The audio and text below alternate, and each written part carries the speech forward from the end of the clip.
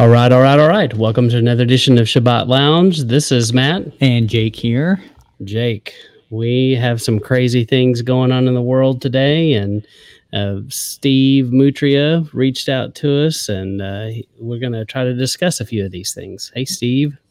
Hey, how you guys doing? Doing good. It's raining here in Texas today, which is Finally. We always like that. That's right. Thanks for joining us, Steve. Well, thank you for having me. I'm seriously thankful for it. Well, Steve, you did a recent video on your YouTube, and you talked about some of the events that were concerning you, and that's kind of how we got here today. And we'll just let you jump right into it. Yeah, there's a lot going on in the world, lots of speculation going on, and rightfully so. We're entering into some times that we haven't been here. Just like with the COVID thing, how that was a new territory for everybody, and now it seems like we're constantly entering into a new realm.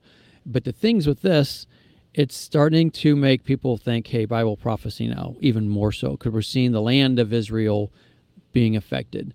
And that's always a red flag for people as far as, putting up the ears for listening and watching out for whatever. And I guess it was about, I'm going to say a month and a half ago, I had a dream. Now, I'm not big on dreams. Don't get me wrong. I believe in dreams, very much so. And I'm cautious when I hear other people's dreams, and I'll take it with a grain of salt, And if it's somebody I know, yeah, okay. But all I can say is it was so quick. And it was right before I woke up. And we were at a church where I grew up for the first 4 years of my life. And I vaguely remember it, but I know it enough. And it was that particular church. And we're out in the front.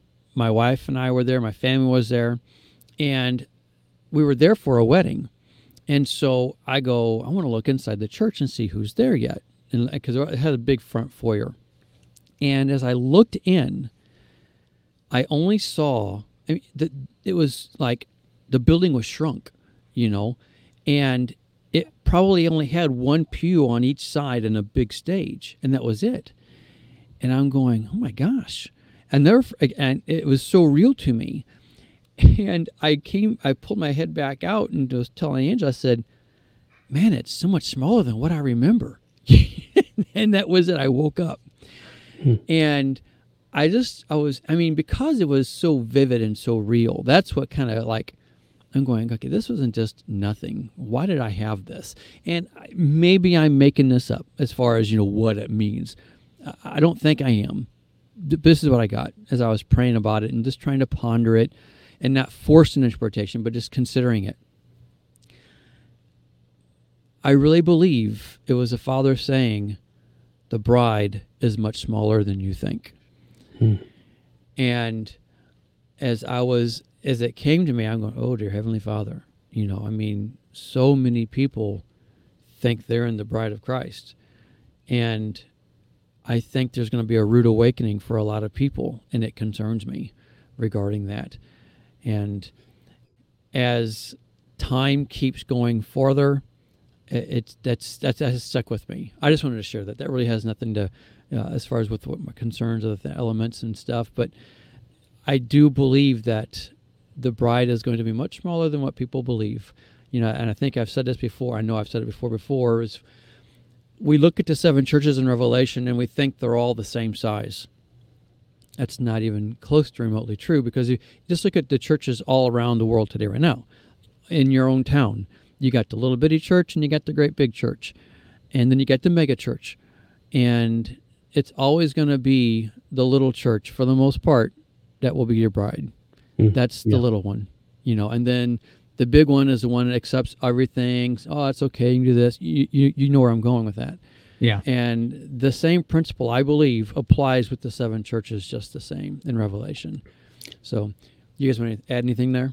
Yeah, I just think, when you told us about the dream, that was basically the immediate thought I had was what your interpretation turned out to be. Was it sounds like the people in there are smaller than what it used to be. Yeah, it really makes sense. Yeah. And I think that's probably pretty true in general too. I think a lot of times we do a lot of uh, especially reading through the portions, and you get into the Haftarah and then the New Testament portion too, and you're like, it just brings up things, and you're like, yeah, people need to pay attention to that. And it's like, he's talking more times than not. He's talking about the bride and all this stuff, and they're Yep. the ones falling away and doing all these terrible things. So we need to do a lot less looking outward and a lot more looking inward, I think. Yep. Yeah. Stop comparing. You can say you're better than so and so or whatever, and that may be true, but that doesn't mean that's where you need to be. He's called us to a righteous life. Well, it's just like what when Yeshua told the parable of the Pharisee, when he's like very pious, and I'm thankful that I'm not like that guy over there. Right. It is really easy to do that, and you're right. Time is short. We don't have time there's not enough time to be worried about what other people are doing. We got to make sure we're right. Yeah, I think the goal is to provide a spotless bride, right? And Right. so I think we need to keep our focus on what the point of all this is. Mm-hmm. Yeah. Amen. Yeah. Amen. That's good. Well, I was looking at some of the verses you had sent me over to here, and the first one, it was so funny. It was exactly on the same train of thought that I was going. It's in Jeremiah 39:1, and it says, "In the 10th month of Zedekiah's 9th year as king of Judah, King Nebuchadnezzar of Babylon attacked Jerusalem with his entire army and blockaded it. On the 9th day of the 4th month in Zedekiah's 11th year as king, they broke into the city," and they continued on. The focus here is, though, where it talked about the 10th in the 10th month, and it was the 10th day of the 10th month even, and I think Jeremiah records it. And it's so funny because I've looked at this before, and it's so I look at a lot of my teachings I've done in the past and go, okay, this, that, and the other, this here. I'm a firm believer that all prophets need to line up together in the end time. When everything starts, it's like, oh, that prophet lines up here. We don't see it now, but as time keeps getting closer and closer, we're going to see all these little threads lining up together that we didn't see before. And like in Esther, this is in Esther chapter 2, verse 16. Now, granted, it's not a prophet, but Yahweh doesn't waste words. Everything's in there for a reason. And it says, "She was taken to King Xerxes in the royal residence in the 10th month, the month of Tebet." And so even in the 10th month there, you see where the bride is taken. Okay, and this reminds me personally of when I look at Revelation chapter 12, and where it says the woman's taken into the wilderness. So when hard times are coming, there's still a protection provided. Now, I want to clarify too, right off the get-go. Though I claim what is typically titled as a pre-trib resurrection, it's not the same pre-trib resurrection that I think the general church believes. They believe that the resurrection happens at the beginning, and then they're all taken away from everything. I don't believe that. I think that we are going to go through a time of purification, and then, and in fact, it's still not the tribulation. I don't think the tribulation starts until the Antichrist starts ruling, which would be later down the road. And if my current theory is correct, that would be what some would call a mid-trib resurrection. But the first half is not going to be good, because I think from what I've studied in the past, the mid-trib view is the first half is good and the last half is bad. Well, this is going to be all bad, and you're saved out of the resurrection happens in the half. But anyway, that's just I think if you look at just looking at patterns in Scripture, when they came out of Egypt, they saw some of the plagues, but they didn't see all of them. Yep. Yeah, it was the fourth one on that they didn't have to worry with. Very good. Great point. But and they saw the effects of it. It's not like they were raptured and gone out of there. They could smell. They could see. They could hear. They could see the effects of it all around them. Correct. Yep. Yeah, and even with that point, and that's how I mentioned with Esther, that the timing there. Isaiah 46:9 and 10 says, he makes known the end from the beginning, ancient times, what's still to come. So there's history patterns that we have to learn and at least be aware of and realize this could be something that is going to be pointing us to the future. Not everything, I get it, but there's a reason why the Father gives us that stuff. So for us to learn what could be coming down the road. Well, and something you said that's interesting, a rabbit trail that I've been going on that's kind of a work in progress for Sabbath Lounge is I'm going through Revelation and I'm looking up all the corresponding prophet scriptures. I started, I think, in Revelation 7, if I remember right, and I'm starting to put it on on our website. And so I take each chapter and verse, and then I line up, like, say, Revelation 7:1, and then I went and looked up all the scriptures in Ezekiel and Isaiah and Daniel and Hosea all over the place, and I put all of those with it side by side, and it's pretty interesting, starting, just like you said, starting to look at how all of these are interconnected, and then you start looking at things like, you get these references, like, I believe it's possible some of these guys saw each other. I ponder if Ezekiel, Isaiah, Daniel, John the Revelator, when they saw different things, if they saw each other in real time. And there's some little lines in a few places that make me go, hey, I saw somebody, and I asked him what he's doing. He said, I'm measuring. And right, the little things like that, it's pretty fascinating to see how all that is interconnected. Yep. If there's any two that I believe saw each other, it would be Ezekiel and John the Revelator. I have a teaching titled The Two Witnesses, and I think they're the two witnesses personally. Yeah. So, yeah, that makes sense. Yeah, because they are the two. They witnessed the first two destructions, and now they're going to be proclaiming the third and final. And so but anyway, you can see a different teaching there. Yeah. I'll throw mine in real quick too. I think go for it. I think an interesting one is the Mount of Transfiguration with Moses and Elijah, right? Yeah. I mean, obviously he's not necromancing, so there's something going on there. Well, it says it's a vision. I think is real interesting. Yeah, it says that was a vision, and so there's something to be said with that. But to me, that's showing forth the law and the prophets are to be followed. But still, they could be the two witnesses just the same. So yeah, there's lots of perspectives on the two witnesses. In fact, I've waited so long to make a teaching on that because it's like, I don't know. And though I think I know now, I realize I can be wrong, So anyway, Ezra chapter 10, verse 16. This is going back to the 10th month, or, talking about the 10th month. Ezra 10:16, where it says, so the exiles did as was proposed. Ezra the priest selected men who were family heads, one from each family division, all of them designated by name. On the first day of the 10th month, they sat down to investigate the cases. And this is where many people in the community had done wrong. They had, been marrying with outside of Israel, and now all of a sudden they're going, we have been doing wrong. We just came back to the land. Now we're doing it wrong all over again. And this is significant to me because that's pointing the 10th month is where retrospect is coming into place. People are going to start saying, okay, we got to do something here. We got to repent because times are getting close. So that could be something we need to be mindful of. And now I personally find it interesting that the 10th day of the 10th month this year, at least on the calendar that, we follow, it lands on Christmas weekend this year. And in fact, it's the first Sabbath after the winter solstice. So you're definitely in the heart of winter, And Christmas time is when people say what? Peace, goodwill towards all men, right? That's the common phrase. Peace, goodwill towards all men. Well, to me, doesn't that just sound eerily close to what we read in 1 Thessalonians chapter 5?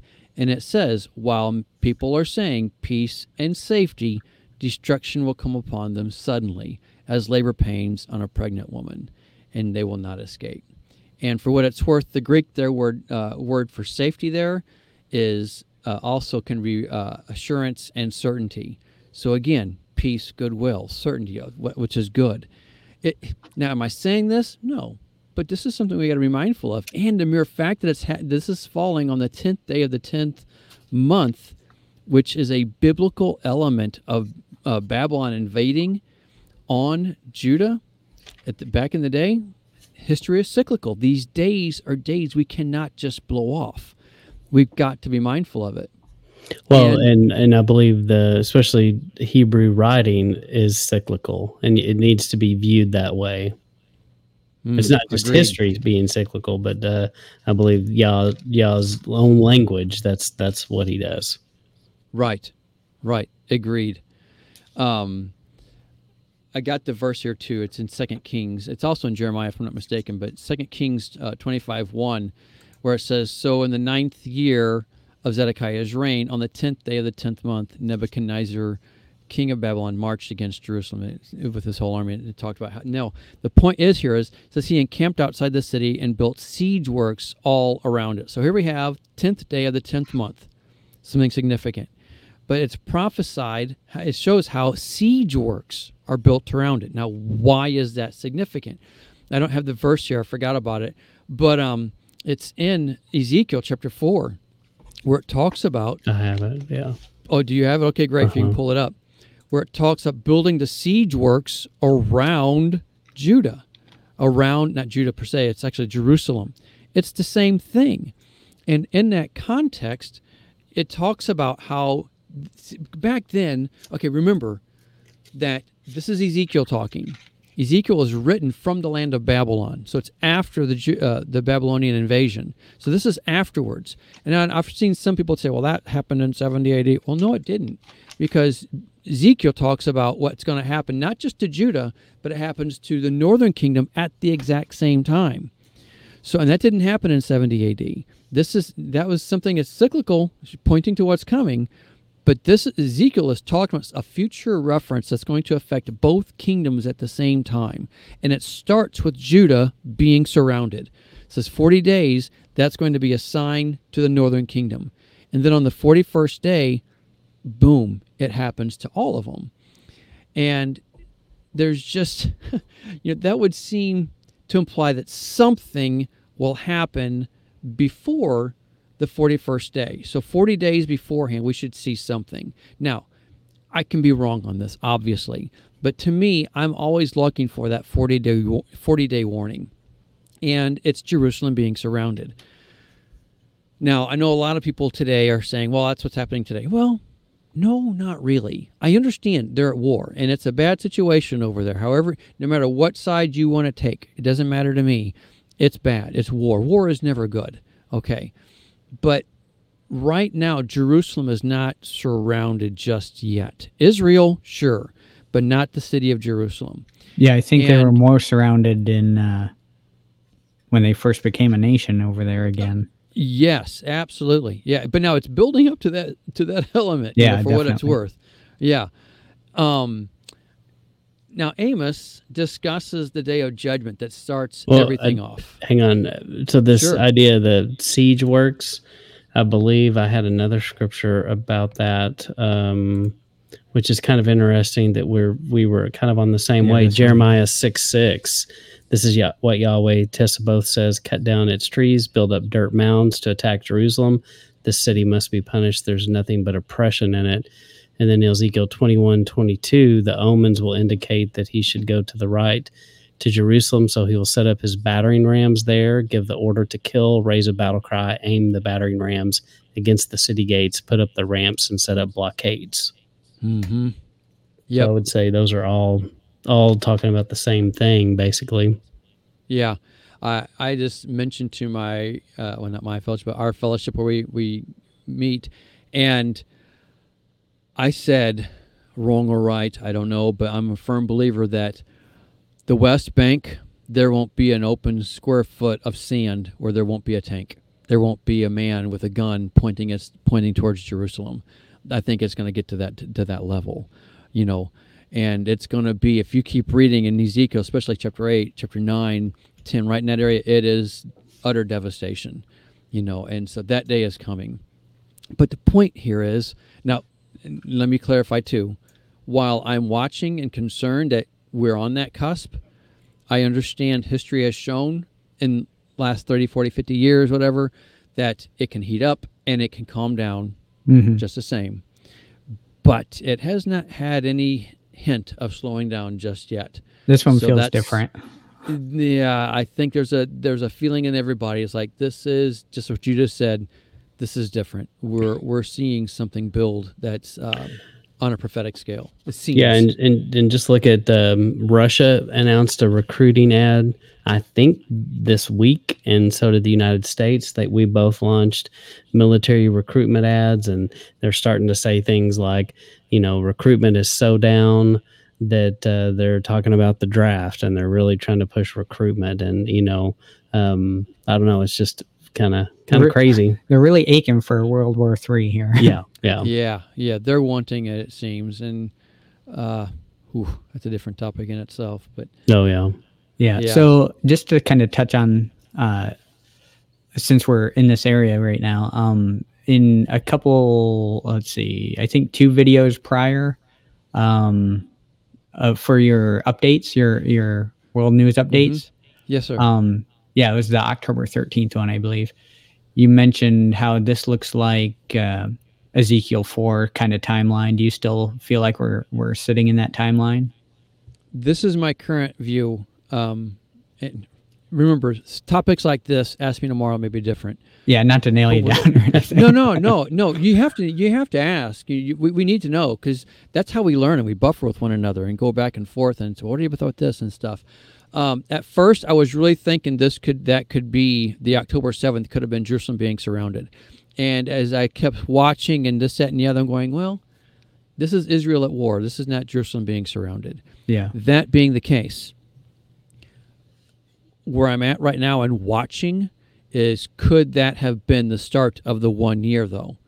Because Isaiah mentions in 3 locations about 1 year, the day of vengeance and a year of retribution, day of vengeance and the year of, there's 2 other years, I forget the titles now.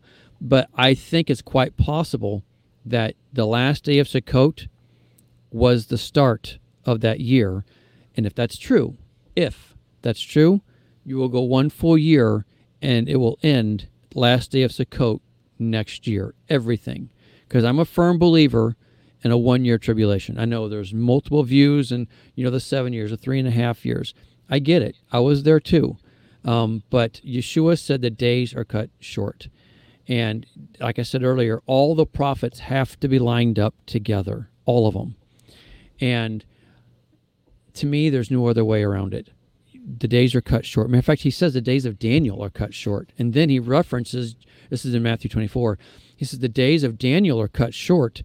And then he says, when you see Jerusalem surrounded, Ezekiel is the only prophet that I know of that prophesies of the future event of Jerusalem being surrounded. And he says how it's going to happen. You got 40 days, and then you've got the 150, and which is in the Septuagint, or the 390 if you want to follow the Hebrew Masoretic. And so, to me, when he says Daniel is shortened and then references Ezekiel, we've got to start looking at Ezekiel. That makes sense. So just so I'm understanding your understanding of that, of how that works out, if indeed it is as you're supposing, then that would mean that was the beginning. All right. So when you say that's the start of the 1 year, 7th. You're saying, you would be saying that that's the start of the tribulation, basically. Correct. Well, not the tribulation. We need to clarify. Okay. This is the year that's referenced by Isaiah. He says there's a day of vengeance in the year, and 3 different titles for that year. This is the beginning of it. This could be the beginning of it. That's what I'm watching for. And we'll know, I think we'll know by, this Christmas time through next Passover for sure, if that was the actual start of it. But again, the tribulation is when the Antichrist is ruling. And that won't happen, in my current understanding, until around Passover, sometime around Passover. That will be when he starts his rule. Right. Yeah, I guess. Yeah. Interestingly, I don't know if you've seen Greg Widener's latest video. I did. Okay, so Yep. that kind of ties into that first timeline of Passover next year, right? Yeah. Well, he says that there has to be and Greg, if you're watching this, you can correct me if I'm wrong. I think he's pretty much a firm believer that that there has got to be a stone temple before anything can start. I think so, And yeah. okay, I'm not of that mindset, Mhm. and I get that. I get that perspective. I used to be there too, but I believe things will start. In fact, I currently believe what will kick off these 40 days of Jerusalem being surrounded will be that one of two things, or both. The Ark of the Covenant comes out, and then sacrifices start. Okay. Mhm. And I think it's going to be kind of wrapped up together. That's why they start the sacrifices again, because the Ark of the Covenant comes out and it charges them. They try to take over the Temple Mount. And now this is all supposing this, but kind of painting a scenario of how it could play out. And thus, when they do that, then the Muslim nations get infuriated and immediately they start surrounding Jerusalem. Yeah, that would make And- sense. And I think a lot of what he was saying hinged on the sacrifice starting around Passover, and I think that I thought that was very interesting. Well, the thing is, though, the red heifer is what is required for the temple. Okay, Right. and so they've got their priesthood. They'll start their own sacrifices right away. Okay, so the element of what I think could happen is that this will be what starts off the beginning, those 40 days, the Ark of the Covenant coming out, and or sacrifices, and all you need is an altar for that. Just to let you know, you don't need a full. So you weren't speaking of that specific sacrifice. Okay. No, we're talking about sacrifices on an altar, and I think what will charge them to get that started will be the Ark of the Covenant coming out, because with Jim Barfield's perspective, where I used to be on his team for a while there, with the Qumran, that's where everything is buried. Now, let's just say it's not buried there. Let's say it's buried somewhere else. And there's lots of views on that, so I'm not going to try to offend anybody on that. But according to Jeremiah, Second Maccabees, where Jeremiah is recorded as writing, that the Ark of the Covenant is buried with the tabernacle. Okay. And so when the Ark of the Covenant comes out, the tabernacle will come out too. And the tabernacle can be set up in a week, 2 weeks. Who knows how quick? Okay. They'll make some repairs and then it's up and going. So they can have the tabernacle with the ark all set up and going. In fact, I have a teaching simply titled, What is the Idol of Jealousy? And I believe the idol of jealousy will be what triggers everything off. And if you haven't seen that teaching, I think you'll find it of interest. But with that will be what just triggers it all going. Now, back to your point, I think after everything, if you will, all hell hits the fan, because Israel will be invaded then after those 40 days. And I think so will America, Europe, and it's all going to be a boom at one time. At the end of all that, the Antichrist then rises up, builds Judah back up from the ashes. And I think then will be when you'll see the Antichrist initiate building the stone temple, saying this won't happen again, let's make it of stone. And in fact, I got a verse here later on, we can refer to that. Does that answer your point of your concern or question there? Yeah, I think so. I think it's what's interesting is, I don't know if it's because I'm older and can understand things a little better, or it's just a fact. So maybe older people could correct me, but it just seems like, looking at end time stuff seems so implausible in terms of, like, I can't even imagine how this would happen. And now it's so, how can it not happen? You know what I mean? It's just so much more obvious.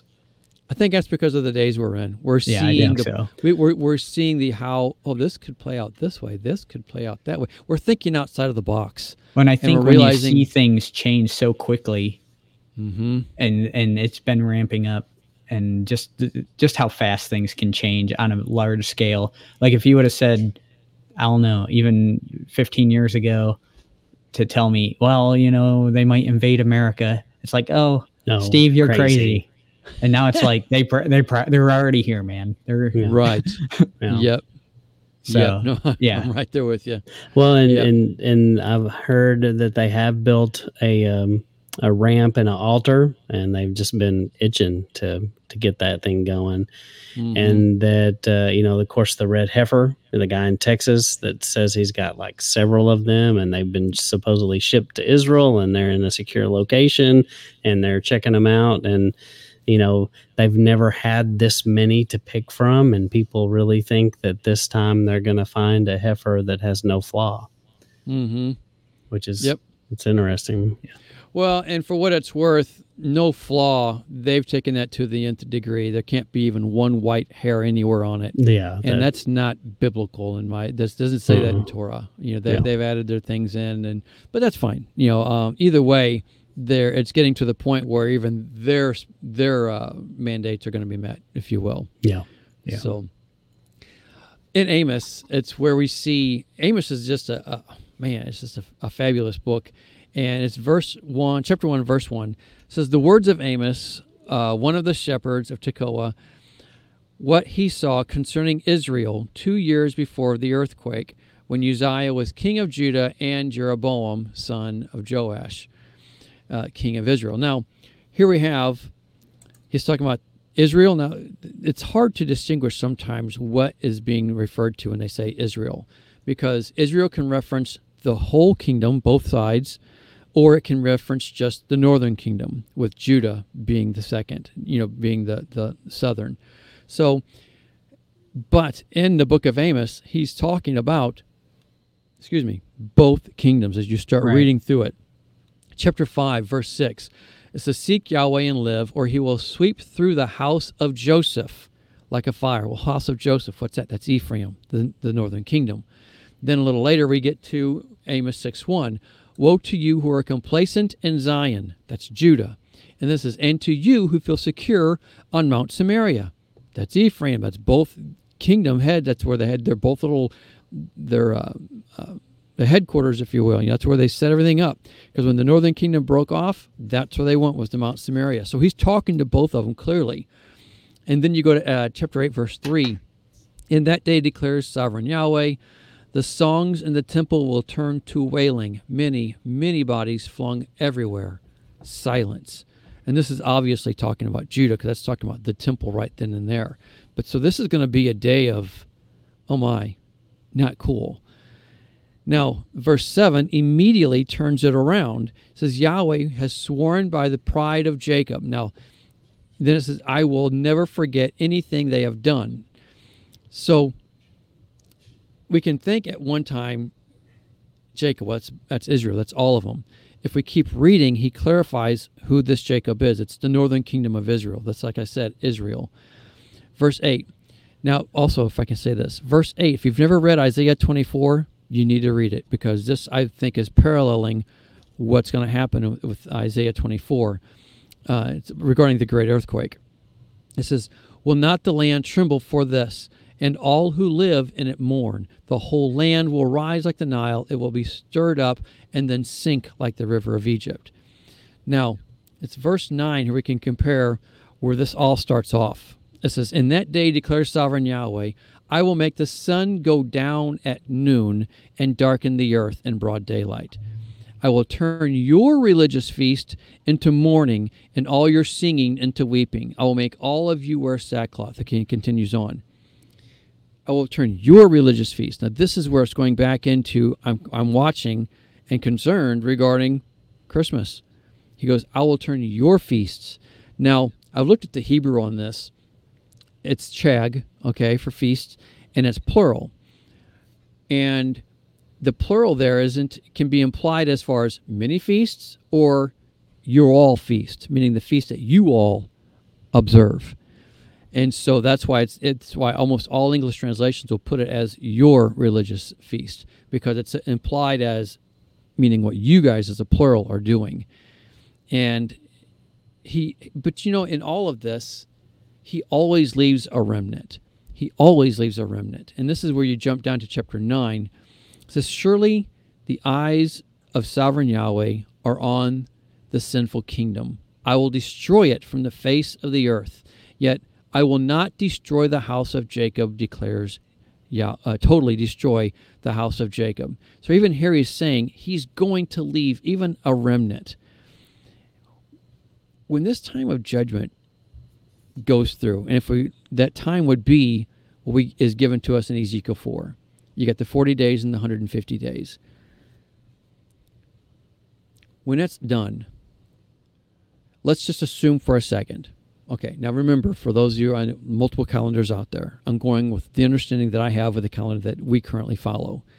And if something would happen on the 10th day of the 10th month this year, let's just go into the assumption it would. Well, if you go the 150 days, that's 5 lunar cycles. Okay, now we're going to go to the 10th day of the 11th month, the 12th month, and this next year has 13 months. Okay, and then you got the first month and then the second month. It takes you to the 10th day of the second month. Remember what I said about the Antichrist would rise and start to make the third temple. Well, what did Solomon do? 1 Kings chapter 6. In the 480th year after the Israelites had come out of Egypt, in the 4th year of Solomon's reign over Israel, in the month of Ziv, the second month, he began to build the temple of Yahweh. And if you look at what happens whenever they completed that temple, then fire came down from heaven, burnt all the temple, the sacrifices up, smoke filled it all up. Crazy awesome. Well, fast forward yourself to Revelation, you see the exact same thing. You see where the Antichrist is calling fire down from heaven in the sight of everybody. Everything that happens with Solomon here happens in Revelation with the Antichrist. It's crazy how it's all linking up together the same way. I mentioned this to our fellowship, and I think I've mentioned it in a couple other verses, teachings too. And this is this. Proverbs 22 verses 3 says, a prudent man sees danger and takes refuge, but the simple keep going and suffer for it. And then it's virtually word for word almost in chapter 27 verse 12. Am I saying this is it? Absolutely not. Am I saying we should be watching? You better believe it. I think, as you mentioned earlier, there's something different right now. There's just something different going on. And it's like they're itching for World War III. It's like they're itching to get this stuff to happen. And we have to be mindful. We can't have our head in the sand saying, well, if it happens, it happens. If you do, I think this verse is going to be, blindsiding us. We don't cross a road when you see cars coming. You don't just walk, well, Yahweh will protect me. When you know right. Danger is coming, common sense says, well, you know what, let's just wait till the cars pass, And so if you are of the concern that this could be it, then it's time. It's time to start, what should I do? And I know that's a question for a lot of people. Well, what do I do? Pray. Pray. And I know a lot of people are starting to make preps. A lot of people are starting to put food to the side, water to the side, stuff like this. Whatever the Father puts on your heart, that's what you need to do. And as time gets closer in, you will know. The Father will lead you. But this is a time we have got to have our hearts in tune with Him. We can't just be, I was talking to a friend of mine the other day. We were just talking about this kind of stuff. It's like we're living at this time, I think, where you have to live life as if life will continue on for years and years and years and years. But at the same time, with what we're seeing, you have to keep the perspective of, things may come to a close in just a few months. Yeah. We're living with a foot on both worlds, and that's where I feel we're at. And that's not being paranoid. To straddle a fence for sure.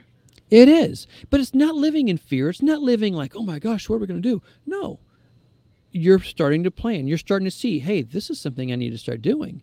That's called wisdom. We're starting to realize we got to walk in wisdom now. It is not fear. Anyone who is walking in fear regarding this, kill the motor, dude.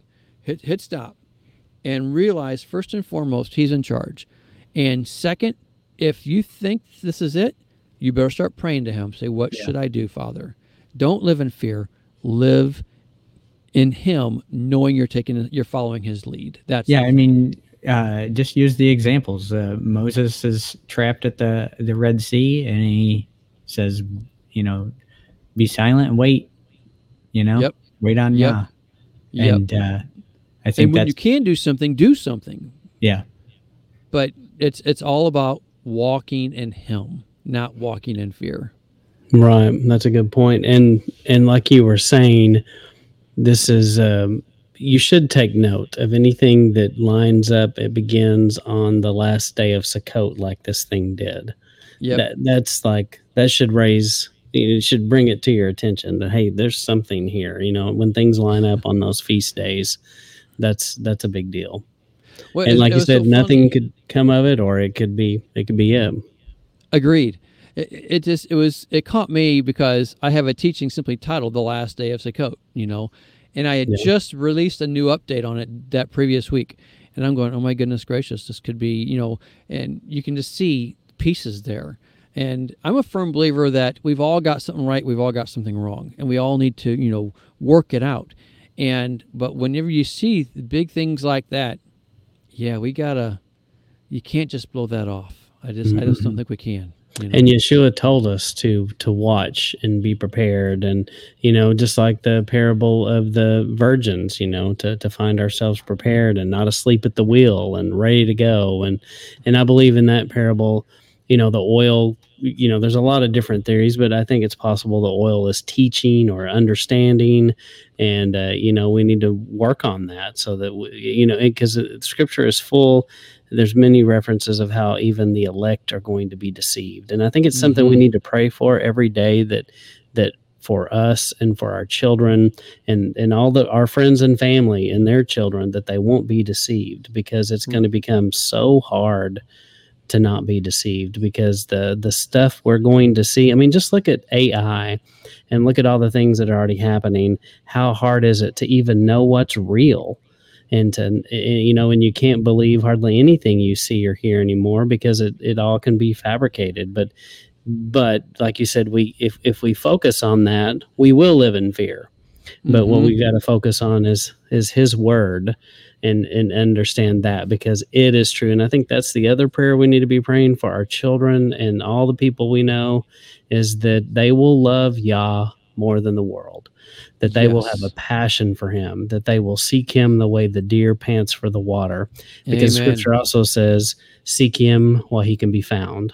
And there's a window here, and That's right. and we need to be very concerned about people who aren't seeking Him right now, because that will close, and it may be too late. Yeah, and I think something Matt brings up a lot is that there will be a time where there is a famine of the word, and that's in Amos too. I almost referenced that today. Go ahead. Yeah, but well, that's it. But so we think that this will all be around forever, all this technology and stuff, and it's like I don't know so much, because I look at a lot of the prophecies, and those guys are riding horses and using swords. You know what I mean? That's exactly right. So it's like all this has to come crashing down at some point. Yep. I am so with you on that. I have said multiple times, it says they're holding swords and shields, and I think that's not like, what did this happen back in the Renaissance or something? Right. Now, yeah. I think, now, wrong or right, how it's all going to play out, we all have our speculation, but one of two things: either by the time we get to the Battle of Armageddon, either all modern weaponry will have been exposed, used up, and or you're going to have massive EMPs going all over the world and just knocks out everything electronic. Yeah, and there's definitely something. At least it seems like there will be something that knocks all that out in some way. Yep. And it could even be the hand of Yah. At any point he can just go, no, we're done here. Yep. No more. Yep. Yeah. It's easy for him. It's so funny too, regarding the element of, the famine of the word. Mm-hmm. It was just today I had a friend send me a link, and it was a short YouTube video clip of Glenn Beck. and he was talking about. I think it came out just a couple of days ago, and as of from the day of this recording, and it was showing how Biden is now trying to get complete control over all of the internet. And basically, whereas if you don't meet their requirements of what's said and done, they can shut you down. So it's like any and every ministry that's standing for truth, if you don't agree to their terms of policy, you're on the chopping block. Yeah. And then boom. Now I get it. We're always going to have the Bible, but as when you think about it, the internet is a quick. Everyone goes to, oh, there's a teaching on this, and then what if, I'm just throwing this out, if something happens Christmas weekend by way of terrorist attacks, well, it's going to be the radicals. So immediately, what's going to be against the law? Radical religion. If you are a radical on this, and for what it's worth, they would consider us radical. Okay. Yeah. Even though we're all about love, because we follow the Bible to what it says, we're radical. Right. And so that's probably what will happen. Something of that nature. They're going to eradicate all radical religion, and we will be the bad guys then. And I can just imagine it, Well, think about what just happened. You have all the anti-Semitic marches and stuff going on. And what did they do? They put out a thing to quelch all the Islamophobia. It's like, okay, I mean, that makes sense that you would do it backwards like that because... Right. Yeah, and I saw where they defaced a lot of things in Washington, which was interesting. And here they are defending them. Yeah. Yeah, it's weird times. But I think kind of back to one of your points you made about, not being afraid and things like that. It's, and Yah being in charge. And we know that he's laid it out. So there will be terrible things that happen. He's already explained that it's going to happen. He's the author of destiny, not us, not Satan, right? Satan's a tool. But I think a lot of people get caught up with, well, Satan's doing all this stuff to us. It's like, Yah wrote down that this will happen. Yep. And it was his plan to make it happen. I think we need to remember. I'm sorry, go ahead. I apologize. I was just saying that, he only has the authority Yah gives him. And so I think that has to be remembered in all this. Because there is no reason to fear. Exactly. I think something we need to remember, you said something that was very important. You said how Satan is a tool. And anyone who hardens their heart to the Father, he will use them as a tool for the negative. Just as much as he wants to use us as a tool for the positive, anyone who hardens their heart against him, he'll give them so many opportunities to repent. And if they say no so many times, yeah, you never know when that last opportunity is. Yes, he'll say, okay, fine. From here on out, I will not give you the opportunity to repent. I will harden your heart from here on out. That's what happened with Pharaoh. It's the Romans 1 judgment. It's yes. If this is what you want, go ahead and take it. And I'll step back, and that is the curse. It's that I let you have what you wanted. That's dear Father, protect me from me, I pray. Yeah. Man. Oh, I don't want to be there, Father. And when Yeshua prays and he tells us how to pray, he says, that Yah's will be done. And I think if we're not careful, sometimes we pray against Yah because we think that this thing needs to happen or we would like to see it happen. But maybe it's the very thing he's set in motion, like all of these things we're talking about. This may be his will being done, and we need to pray that his will is done. That's the idea of the time of the Amorites have not yet become full. And it's the Nebuchadnezzar. Yahweh wields the axe, and Nebuchadnezzar is my axe to wield against you. And I think that's so important to remember that's how Yah works, and not get all, bent out of shape that all this terrible stuff's happening. It's like there's a purpose to bad things, and what we would call bad things. Agreed. So just to, and like Matt's saying, put it into perspective of what's Yah's plan here, and let's not go against what his will is. Right. You know, you mentioned the parable of the 10 virgins and the oil and stuff. And like you said, there's lots of different perspectives on that. I get it. Mine has always been, I can't say always been, but here recently I did the teaching on the Church of Philadelphia. And I talked about the 10 virgins and how I currently believe that the oil is the Torah. You know, thy word is a lamp unto my feet and a light unto my path. It's the oil that, that lights our path. And when you look at going, this is actually kind of full circle here, the dream I said I had earlier, how it was the Church of Philadelphia is so small. And Philadelphia, the very name means church of, the church of brotherly love is what it is. And I'm just looked up the verse here a second ago, and it's in Matthew 22, and it's starting in verse 38. This is the first and greatest commandment. Oh, let me read back up. Verse 37 of Matthew 22. It says, Jesus replied, love the Lord your God with all your heart and with all your soul and with all your mind. This is the first and greatest commandment. The second is like it. Love your neighbor as yourself. And this is the point I want to bring out. Verse 40. All the law and the prophets hang on these two commandments. And thus, as I mentioned earlier regarding, Moses and Elijah, it's everything points to the law and Moses and the prophets, forgive me. So love, it's loving God, loving your neighbor. And the Church of Brotherly Love, they're the ones who obviously get it. And I think they're the ones, they're the 5 whys that make it in to that place of protection. And I think we, just because someone says they're a believer, great, live it. You can say, well, I follow Torah. Great, live it. That means walking in love, not just, declaring you have all the right answers. It means walking in love. Yeah. I think we forget that. And I get the passion. I get the desire to want to tell everybody you know what you know and this, that, and the other. But, man, if we don't do it in love, we're just a clanging cymbal pushing people away. And we've got to stop that. We've got to start walking in his love, showing his love to even those who don't like you, who hate you.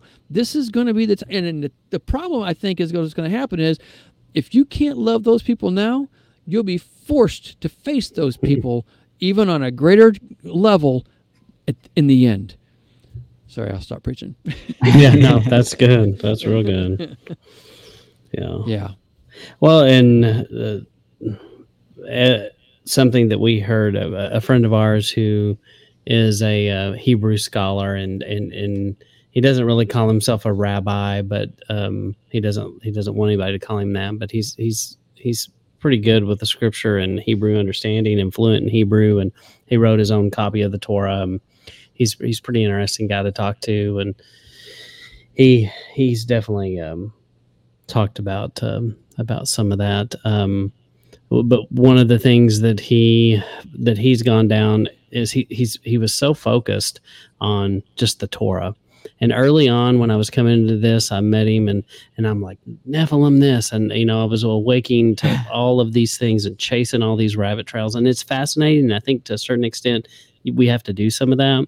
Mm-hmm. But I understand now his wisdom, because he didn't want to chase any of those things. He just stuck with the Torah and the scriptures. And now I'm getting it more and more, because you can get bogged down in minutia and just stuff that doesn't matter, stuff that's not salvation, stuff that's just going to waste your time and turn people away. Yep. And we're in the days when we don't have the time to waste. And so it's time to focus and really nail down and focus on the Torah and the prophets and what's said and Yah's word. And trying to put it in our own heart. Mm-hmm. Amen. Amen. Yeah, if it's not in your heart, it's not in your life. Yeah, and I think back on when it talks about this will happen on your feasts, right? Yeah. and we see oftentimes it goes back to he brings that up several times, talking about even new moons and Sabbaths and actual feast days. And the point is that it doesn't have to be even a pagan feast. It could be, but it doesn't have to be. It could be you're doing the feasts, but is your heart right in the feast? It's like when Paul says, "Let's keep the feast with, malice toward none." With I don't remember the Thanksgiving. What are the two things he says instead of like malice and he's talking about the feast of unleavened bread. We should keep the feast of unleavened bread with love and kindness and that kind of thing. I can't think of the verse either at the moment. I agreed. But You know what I'm talking about, though. Yep. Yeah. Yep. Yeah. So it's not just doing, checking the boxes. It's supposed to. Those are all outward signs of what's supposed to be happening in your heart. So it should be happening in your heart. Amen. So, yeah, it goes back to that circumcised heart thing. And, in that scripture that stands out where we've talked about it, it's somewhere in the Torah portion where he alludes to the fact that the stone tablets are softer than their hearts. Mm-hmm. And, unfortunately, that tends to be true in my own life far too much. And, it is a process of learning how to, on an unrelated kind of note here, we talk a lot about how especially in the old way we used to think in churchianity, if you will, there was this belief that we're in the new covenant and the Torah is written on our hearts. I think it's a process. And we're in the middle of this process of him writing the Torah on our hearts.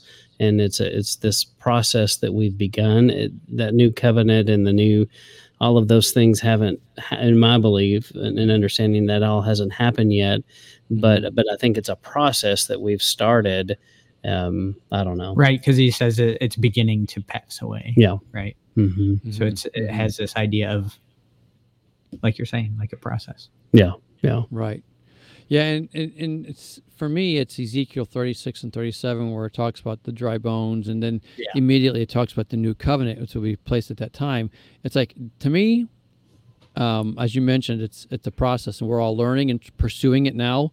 But at the resurrection, that's when, boom, he puts it in our heart at that time. Yeah, and that's when. Well, yeah, I've been going forever on that one too. Yeah. That's cool. Yeah.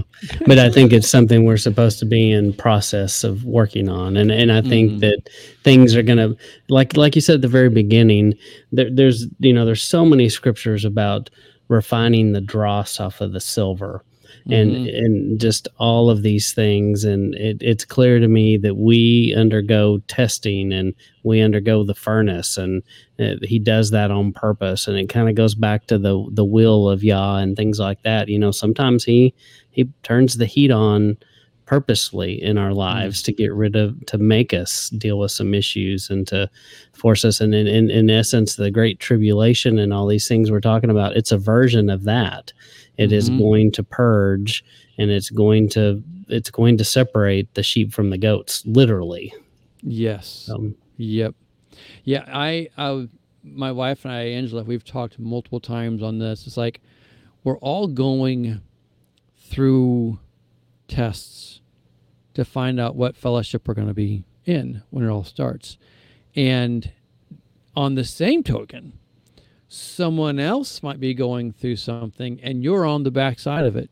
You know what I'm saying? It's like, it may not be your test, it might be somebody else's test, but you're getting the bad side of it, if you will. There's so many different ways to look at this, but it's still a test for us just the same. And how will we receive it? How will we walk through it?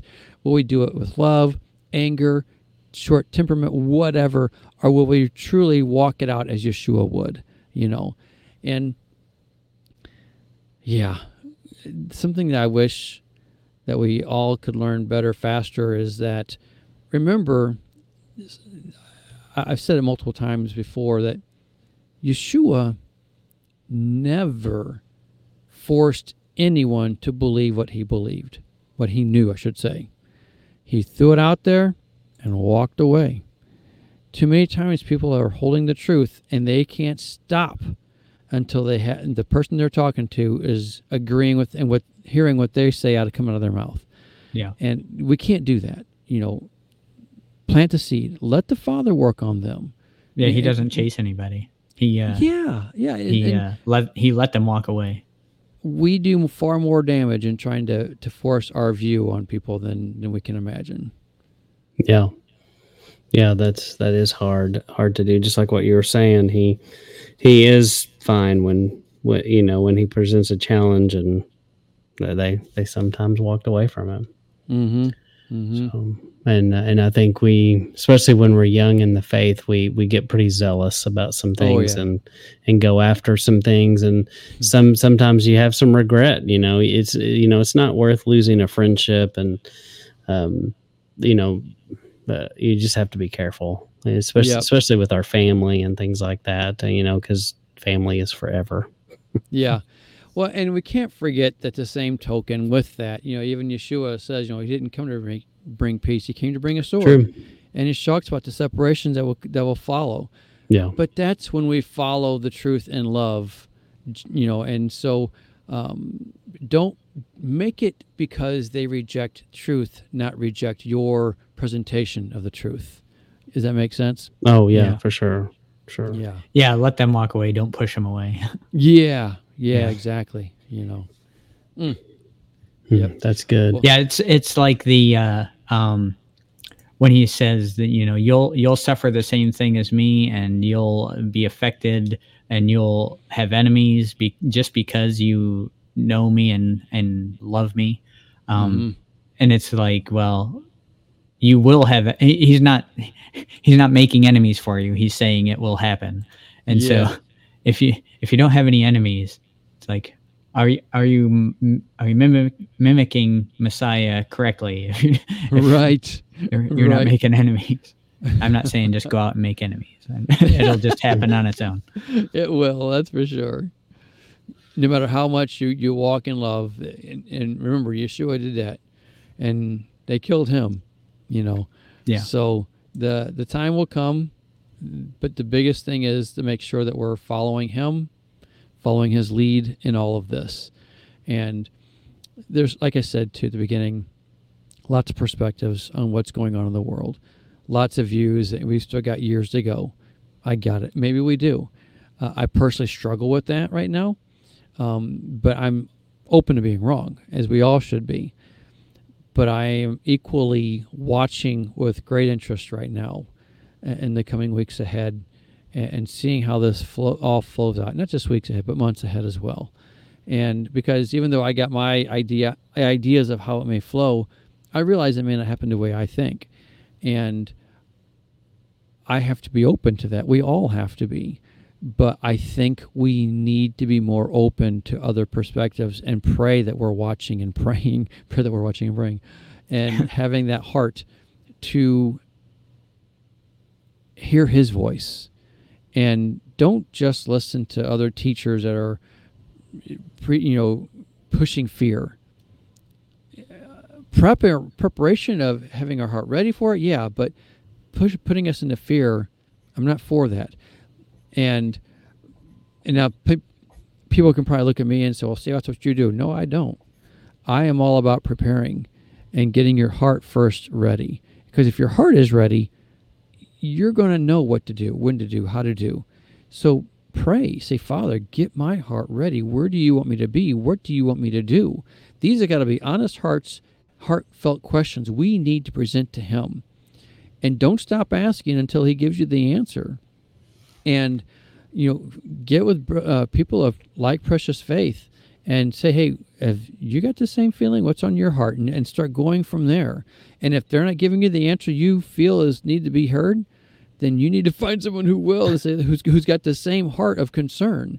Because even if we have years to go, there's still something in the air in my heart anyway that we should be aware of and start getting ready for.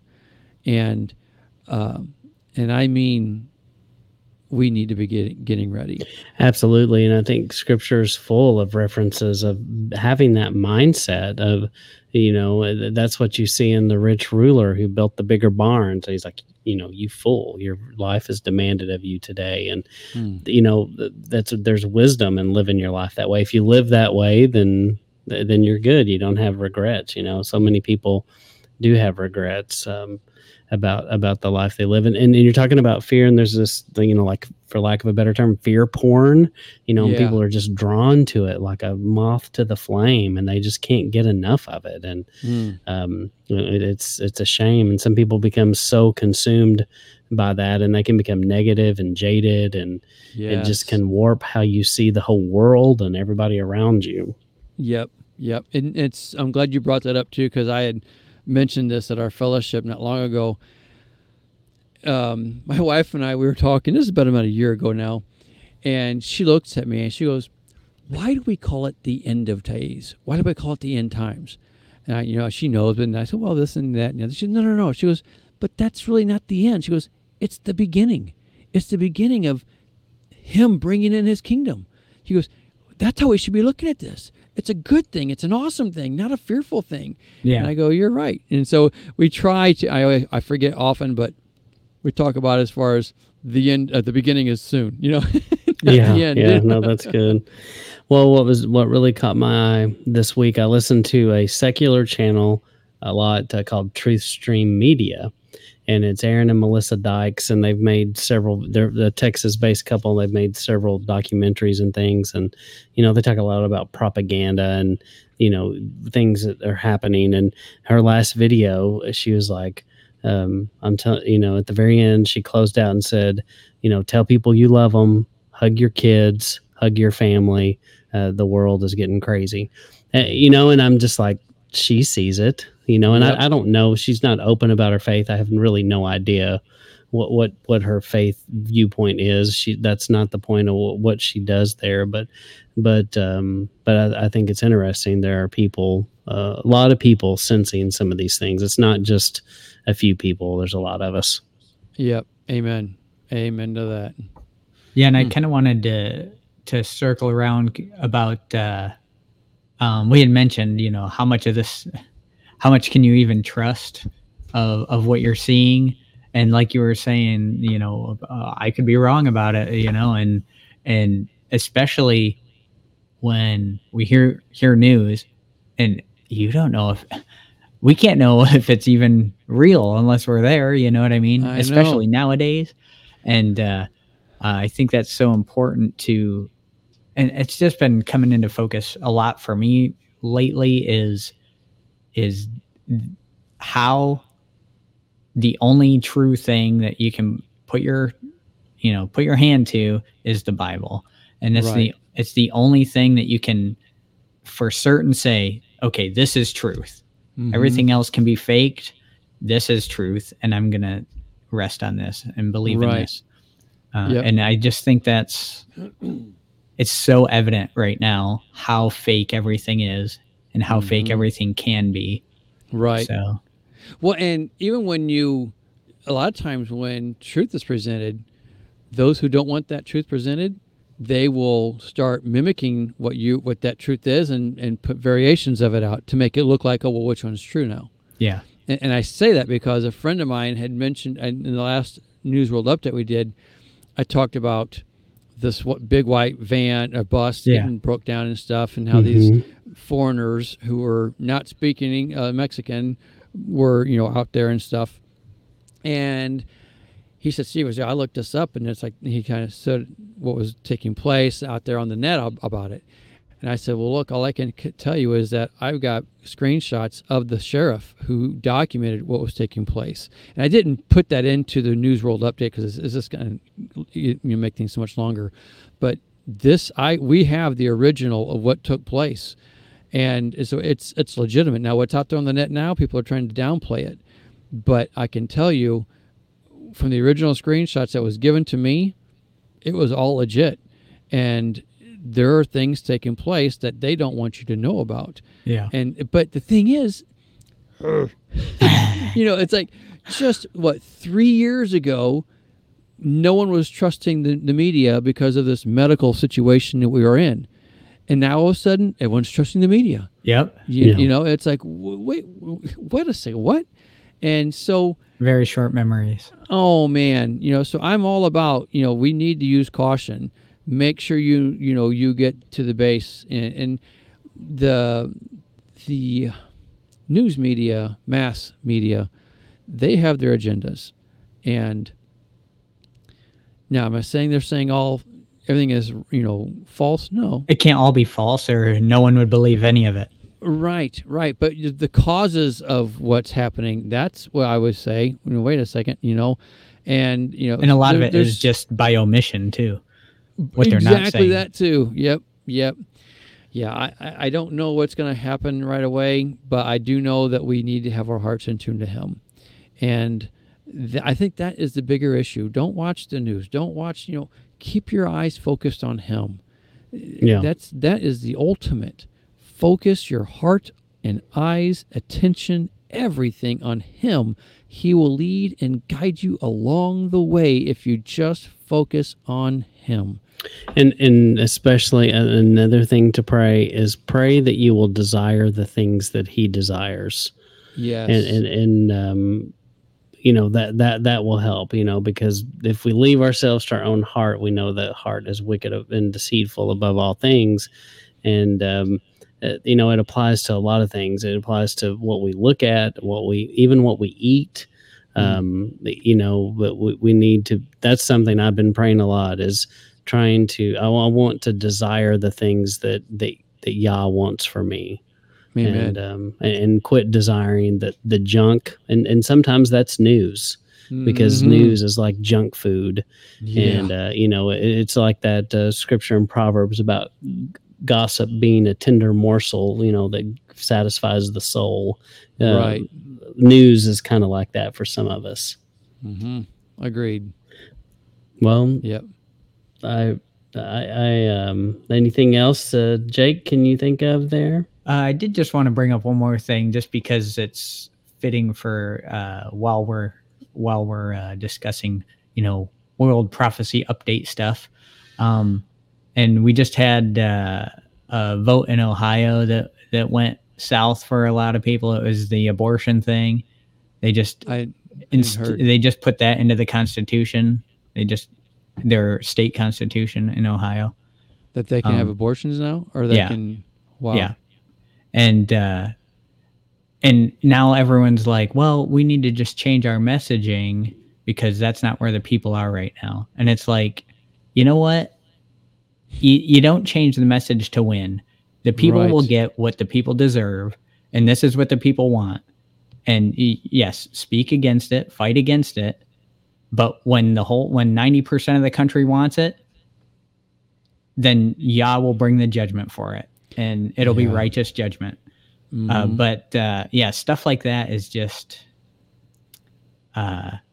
you don't do evil that good shall prevail, and I think we can't water down truth to fit the masses, because the masses are always going to be on the wrong side of things. So yep. Yeah, ain't that the truth? Yeah. Yep. Yeah, that's good. So I'm just saying, it looks like it's heading in the wrong direction, and we shouldn't be surprised, because that's the way the world is. Yeah, the judgment's coming. Yeah, judgment is, there's no doubt. And I made and it's something that's been commonly said amongst believers, I'm sure, but if Yahweh doesn't judge America soon, He's going to have to apologize to Sodom and Gomorrah just the same. Yeah.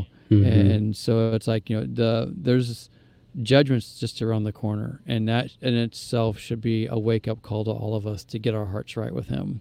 Yeah, and I think there's a lot of people looking for a restoration to the country, but I don't know that Yah has a lot of interest in restoring an idolatrous nation. Right. You know what I mean? I think there has to be, it's revival or bust, you know what I mean? So I think there has to be some kind of repentance as a nation, or we're going to get the squashing.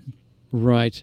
I actually just finished a teaching. It's coming out tomorrow, as from when this is being recorded, regarding that whole element of what, even for a nation or a person, it all comes back. If you don't turn back to Him, then it's not going to happen. You as an individual and the nation has to turn back, or there's not going to be, restoration. That's exactly right. The repentance starts with us. Yeah.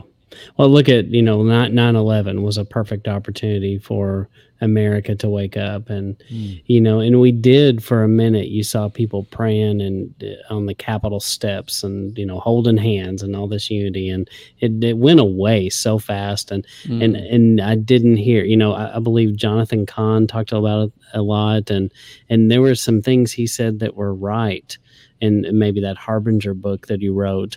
And, but it's that attitude that we had. We're like, that came down, we're going to build bigger. And, and that seems to be like the American way. And we should have been like on our face going, Pride please much? forgive us. Yeah. And I think that was kind of a warning shot for us. And it should be. And for some of us, I think it did kind of wake us up. But some people, they just were like, we're going to build bigger and better. Yeah, Right. I think a lot of the things that are happening are specifically exposing truth. It's going to expose where we really stand as a country. You know what I mean? And as individuals, it's really all these events are going to expose truth, I think. Yes. And I think that's the point of them too. It's a wake up call. A lot of times, Yah uses that as a wake up call. Hey, this is how it's turning out.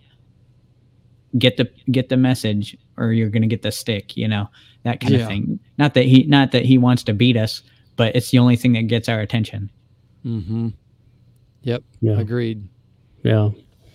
Well, Steve, we appreciate you wanting to talk to us. Steve, is there anything else you want to say or point people to before we get off of this today? I can't think of anything at the moment, other than the fact of, seriously, we all should be focusing our hearts and minds on prayer more than anything at the moment. Amen. And we would ask those of you listening to this, if you would join us in prayer about this, and just have that prayerful attitude 24/7. It's just this mindset that we need to be adopting, and please join us in trying to get rid of all the junk that's in our life. And that's a battle that we all face with, from media to junk food to junk news. We just ask you to join us in that, and ask us, and we ask you to join us in a prayer of praying for our children, that they will love Yah more than the little g gods of science, the priest of science, if you will, and just all the things that are of the world, and that fathers would wake up to realize that they're in the battle of their life for their children, and there's so many fathers that just they don't understand that this war is happening for their children, and we need to be praying, especially for the fathers that we know in our families, and maybe some fathers we're related to, that they'll wake up to that truth and not be deceived in the deception that's coming. Yeah, it's that idea of being in a spiritual battle, and the person can say, well, I didn't know I was in a spiritual battle, and it's like, that's why you're losing, because you don't even know you're in it. You don't have to be aware of it to lose. So right. Yeah. It's gonna happen to you whether you're paying attention or not. Yeah, that's right. So, well, we'd ask on Sabbath Lounge if you would go to Steve's channel at Torah Family, check out all the things he has going there. Steve, was there something that you wanted to put a plug in for? Oh, well, our website too, torahfamily.org. You can find all of our teachings organized, structured, much better than our YouTube channels. So yeah. Okay. All right. So go check it out and follow him if you're not already following him. And but we appreciate your time. And so, Jake, were you going to say something? Yeah, just thanks again, Steve, for coming and having a chat with us. And we really appreciate you having you on. Oh, thank you for having me. It's been a joy, guys, as always. All right. Well, this is Matt and Jake signing off.